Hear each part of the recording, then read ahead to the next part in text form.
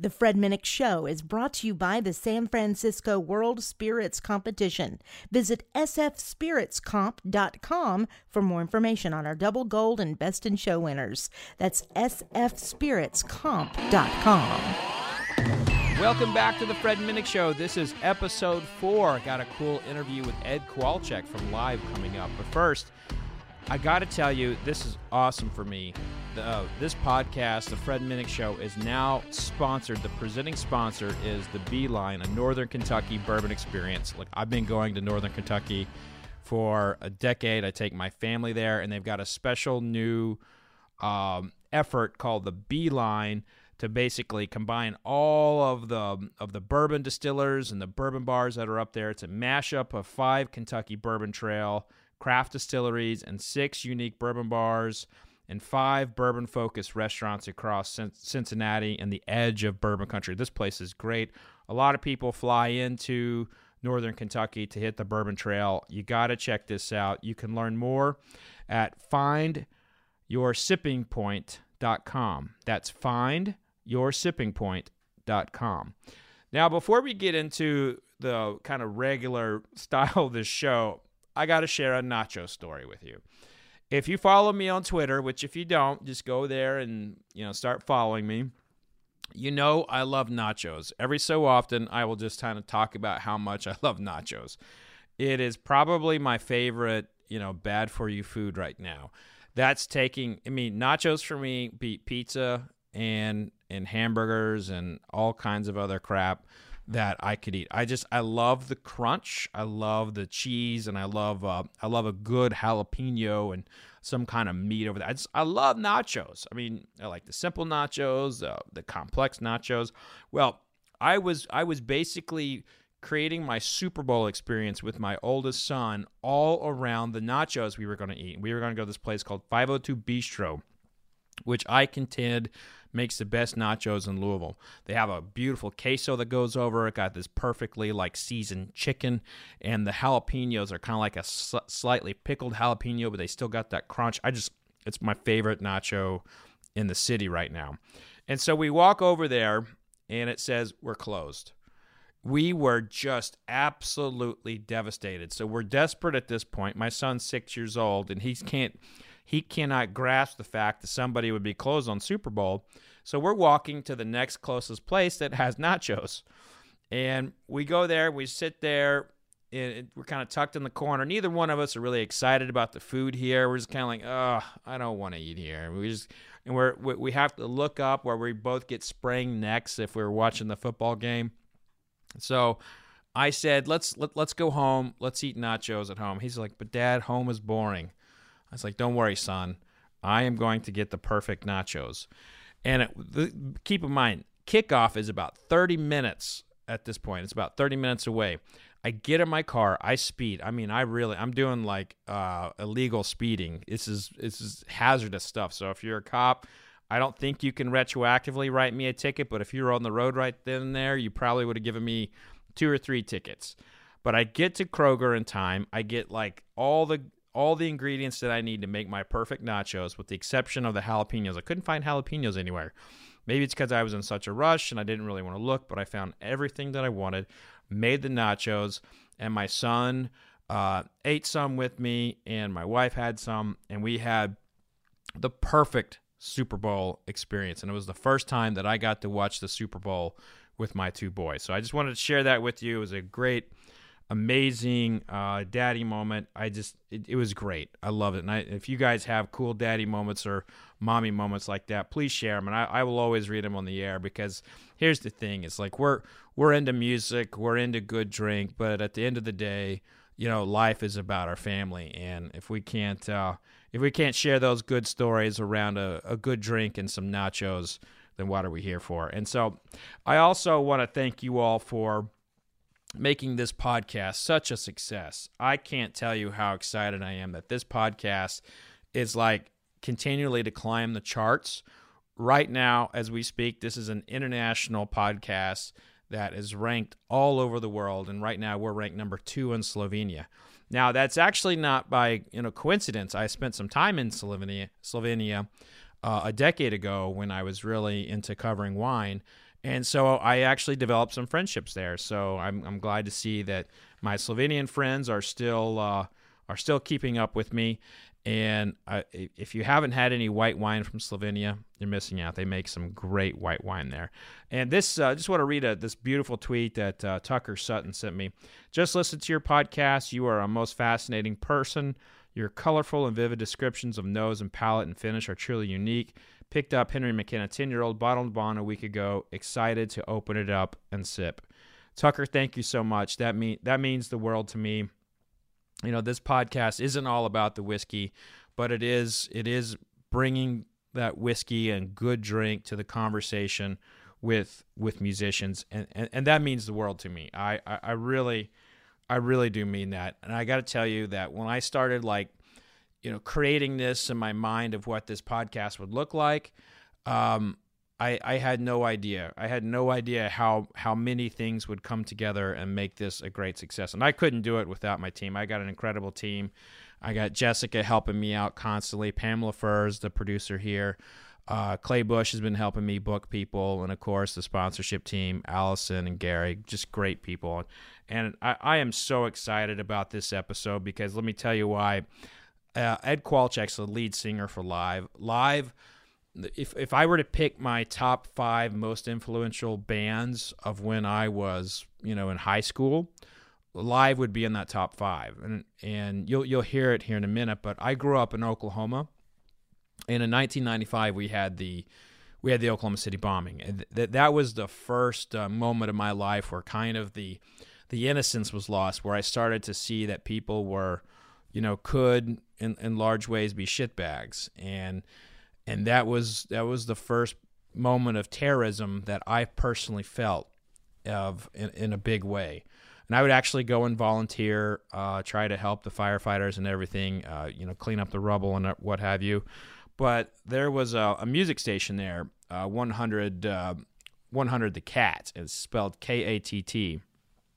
And they did a mashup of a Live song, Lightning Strikes, and it voiced over all these people talking about the bombing and the people crying. It was lightning crashes, not strikes, and all these. And it was just very emotional, and it was very impactful on me.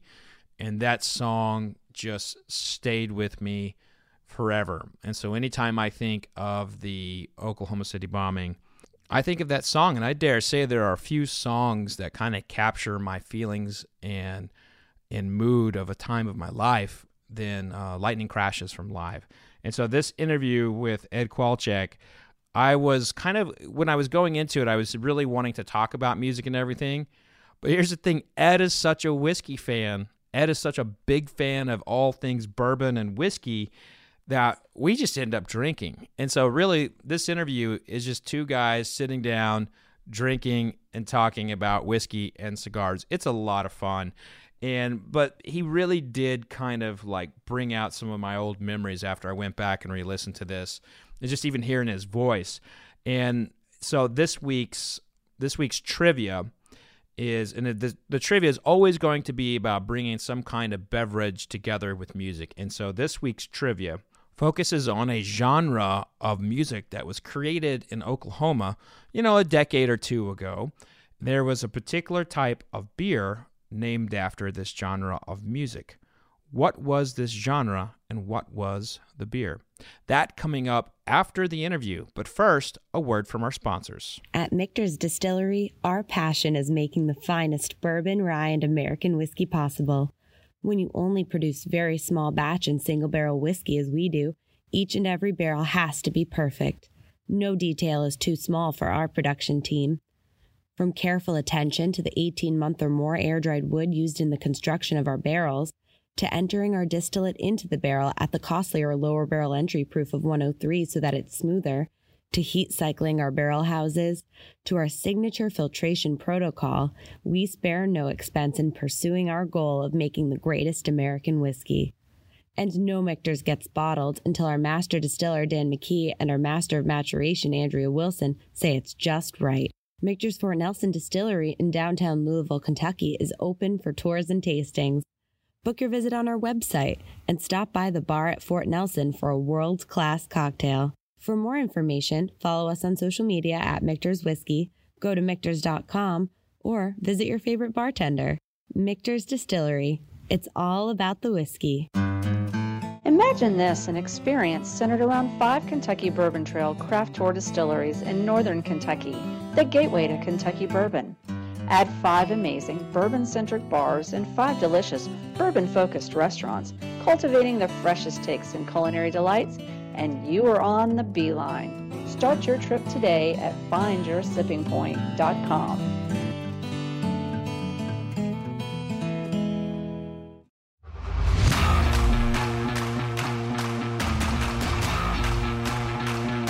Welcome back to the Fred Minnick Show. I'm Fred Minnick. It's brought to you by the San Francisco World Spirits Competition. I'm joined by Ed Kowalczyk from Live, lead singer. I've been listening to you for a very long time, and Live is a very impactful, soulful band. Thank you. That is one of the last great bands from the 90s. Thank you. I appreciate that. Thank you.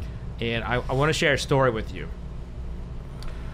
And I grew up in Oklahoma, and we had this tragedy, the Oklahoma City bombing. Right. And the DJs there did a remix with a lot of your music, and it was the most touching, impactful sound that I've ever heard in my life. I remember that. Well, it was just one of those crazy things that happened, with the music, that you, as a writer, you dream that your music will impact people as you're sitting there in your bedroom or whatever writing it, Yeah. But you really don't have any idea what's going to happen, and where it's going to go. And that was one of those moments where I remember someone sent us the recording, of that sort of mashup they did with like the news and like the headlines, and it was over lightning crashes. And I remember just being like totally moved and totally blown away that the song was being consumed that way and produced that way, and just was in some small way helping people to kind of hold the emotions and of that tragedy, And it was just a bittersweet moment, but sweet as a writer to know that the song did that, and was able to do that. I love that you feel you like people feel connected to the music. And whiskey, there's a lot of, we tend to look at alcohol as like, this is what people just get intoxicated on or whatever. But the whiskey makers, they really want people to feel connected to it and hope it has like a good, positive impact on their life. Yes. This is meant to be enjoyed. Yes, it's an art, just like anything, yeah. So what I want to do, Ed, is I want to pair something specifically to your palate. I'm going to ask you a series of questions. Got it. And I'm going to pick something from my bar here, from Bourbon and Beyond, and pour it for you. Love it. Let's go. Let's start here. Do you like banana? Do you like bananas? I am a banana fan. Yeah. Would you say it's like your favorite fruit, or? I would say I'm a pretty regular consumer of the banana. Okay. Do you like caramels, vanillas? And caramel, yeah. Bananas Foster's a favorite, Nice. Dessert. So, and would you rather have like the dough of like a cobbler or a pie?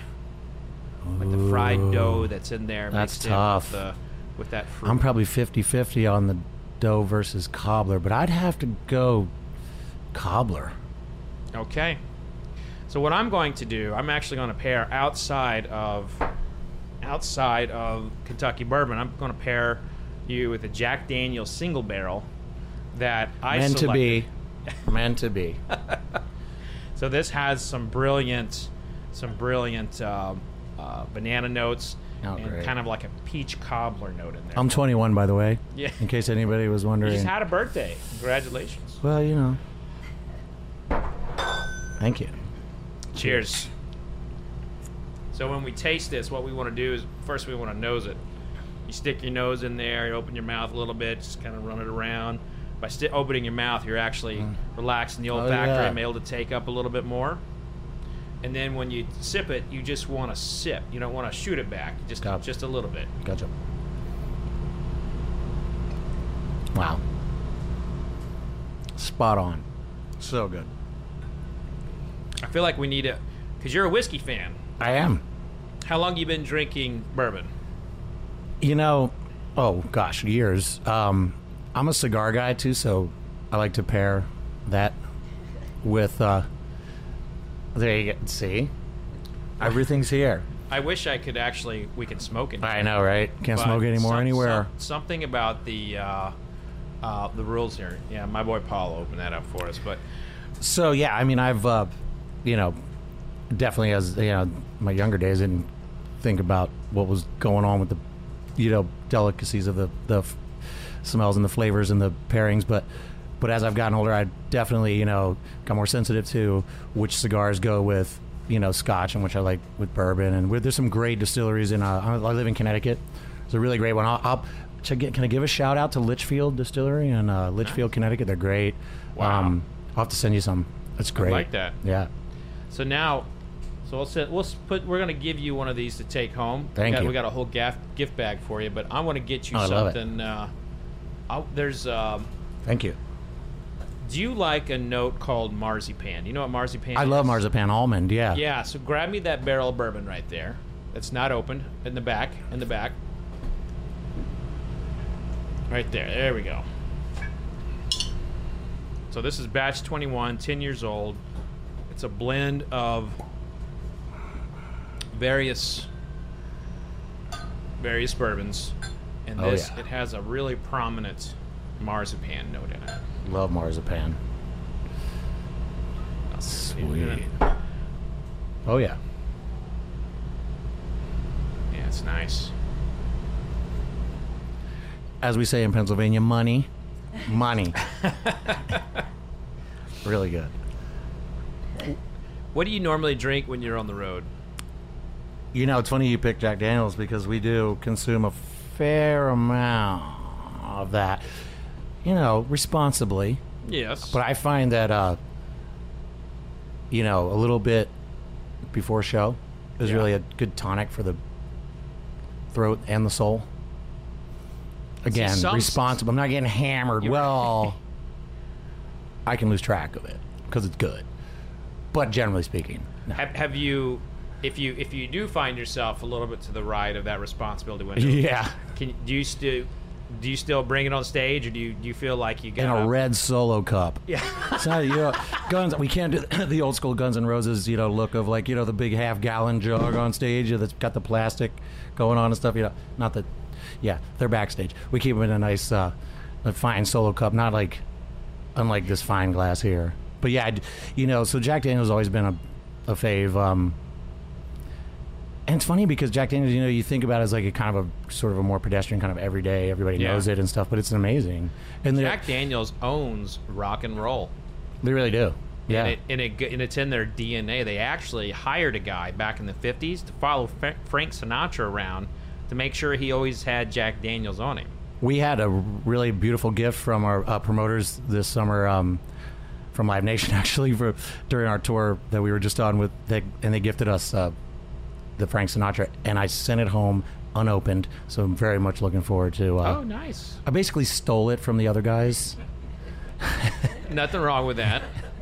I kind of lifted it. Don't tell Chad Taylor. Well, I'll tell you, this particular Jack is I picked this barrel really to support the Operation Homefront, and so this is actually in tribute to bringing veterans home. Oh wow, I didn't know that. And their families. Fantastic. So it's there's a lot of Jack Daniel's gets a lot of shit, but it's actually they're pretty good whiskey. They really are. I enjoy it. What was your? I like asking people this question. What was your first drink? My first drink, oh gosh, it was beer. Definitely beer, like Schlitz, something terrible. We graduated quickly to better beer, but yeah. Do you guys get Schlitz down here? Does it even make Schlitz anymore? Yeah, I don't see Schlitz around here. Let's not see Schlitz anymore. We do see a lot of PBR. See, that's like, yeah, I mean, it was around, but didn't have the prominence that it has now back then. So yeah, it was something cheap. Yeah. So I feel like we got one more in us. Yeah, let's do it. Since you're such a whiskey fan, what I'm going to do, I'm going to give you a taste of what is one of my American Whiskey of the Year contenders at the moment. So what I do every year, I do a tasting, a blind tasting, and I select what is my best American whiskey.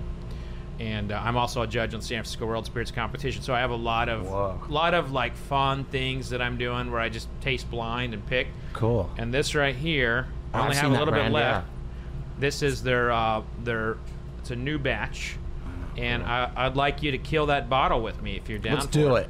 This is Elijah Craig, batch B519. I think we need some fresh glasses.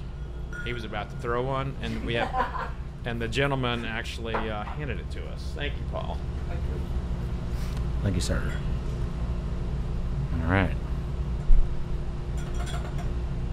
This, to me, is a bourbon drinker's bourbon.